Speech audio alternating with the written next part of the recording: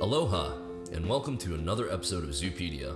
My name is Zach Zoo, and I'll be your host for the first episode of a very unique series I'm starting called Bar Conversations.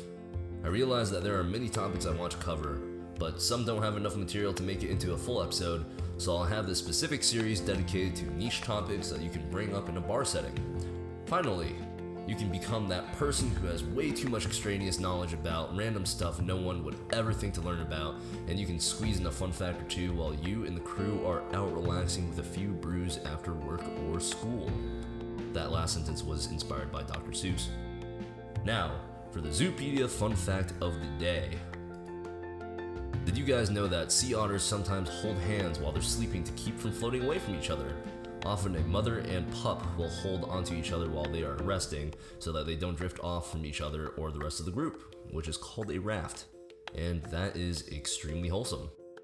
Before we launch into the first episode of Bar Conversations, I wanted to give a sincere thank you to all of you. Over the past 2 weeks, I've received a huge outpouring of support that I totally did not expect, and I'm more motivated than ever to bring you guys the best content possible.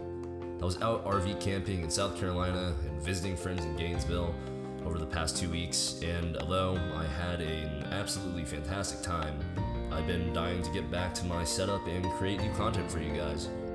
Honestly, I really think I've found something I love doing and have a passion for. I started this podcast with the sole purpose of learning for the sake of just learning, and the fact that I've gotten the amount of support that I have is so incredibly humbling, and I am so grateful for this opportunity.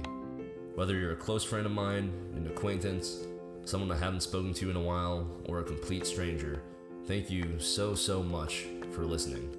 It honestly means the world to me because learning together is way more entertaining and impactful than just learning by myself.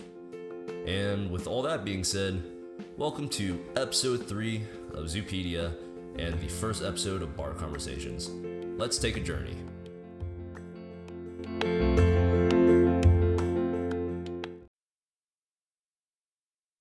Starting off with stop signs around the world from an international perspective.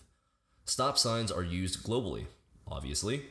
However, most countries see fewer of them than North America and South Africa because all-way stops are never used and may even be legally prohibited. In a majority of European and Central Asian countries, as well as Cuba and North America, junctions without traffic lights or roundabouts are controlled by stop signs on minor roads and by white, yellow, and black priority diamond signs on the major road.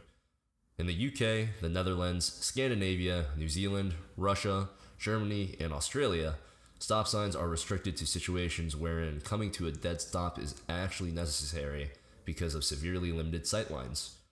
So basically the classic stop sign that we use here in America, where you have to stop 3 seconds at the stop sign or else a cop gives you a ticket, those kind of stop signs are illegal in the vast majority of the world, which is really interesting.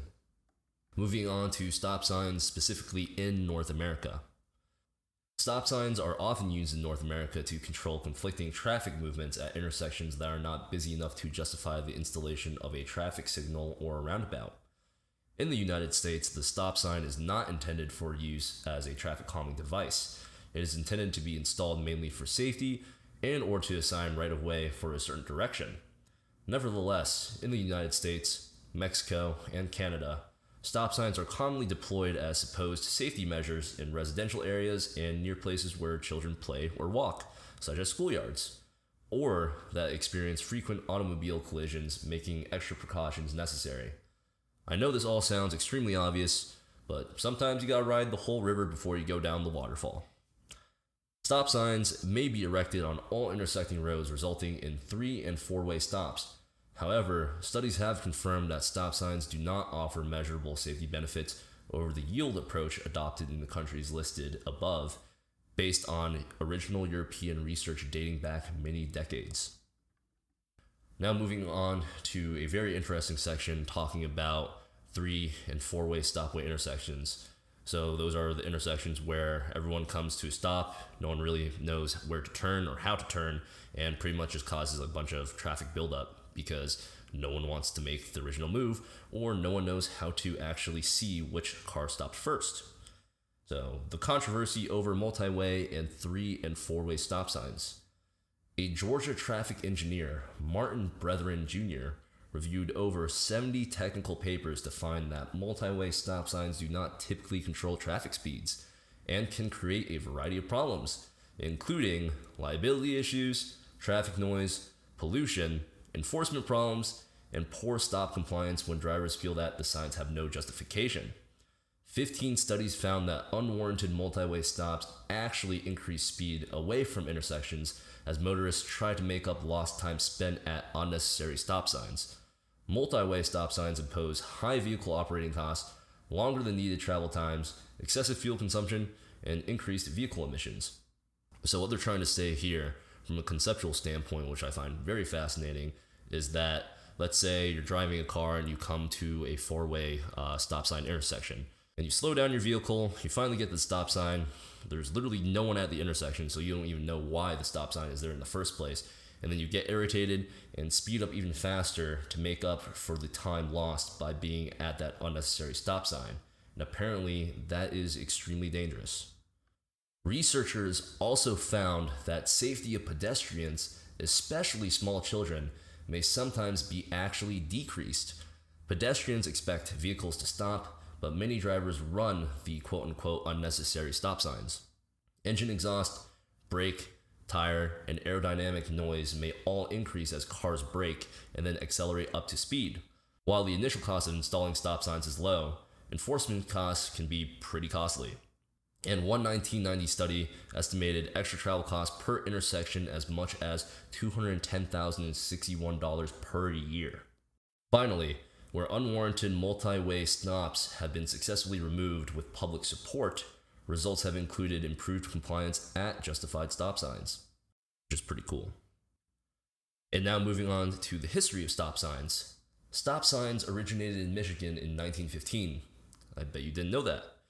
The first ones had black lettering on a white background and were 24 by 24 inches, somewhat smaller than the current stop sign, which is roughly 30 inches by 30 inches. As stop signs became more widespread, a committee supported by the American Association of State Highway Officials, AASHO, met in 1922 to standardize them and selected the octagonal shape that has been used in the United States ever since. The unique 8-sided shape of the sign allows drivers facing the back of the sign to identify that oncoming drivers have a stop sign and prevent confusion with other traffic signs. It was also chosen so that it could be easily identified at night since the original signs were not reflected. The National Conference on Street and Highway Safety, NCSHS, a group competing with AASHTO, advocated on a smaller pink on yellow stop sign. I feel like with both of these organizations trying to mitigate highway patrol safety back in like the early 1900s, they would kind of have conversations like, "Hey yo, you hear about the dudes from the American Association of State Highway Officials? Their stop sign policies are whack. Get on our level. National Conference on Street and Highway Safety till I die." Have no idea if discussions like that took place back in the day, but they would be hilarious if they did. These two organizations eventually merged to form the Joint Committee on Union Traffic Control Devices, which in 1935 published the first manual on uniform traffic control devices for streets and highways, MUTCD, which is also a huge mouthful, detailing the stop sign specifications. Fun fact, blue stop signs are used on private property in Hawaii. And that's all I have for you guys in regards to stop signs.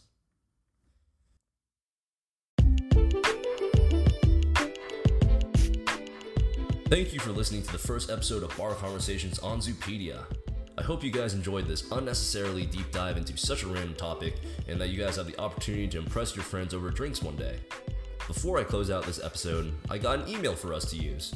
If you have any ideas for the podcast, whether it be suggestions for improvements, episode ideas, or just to have a random email conversation like they did back in the 90s, shoot me an email at zoopediapodcast@gmail.com. I also have the email located in the description of the podcast. Thank you guys so much for listening, and I hope you guys have a great day. Cheers!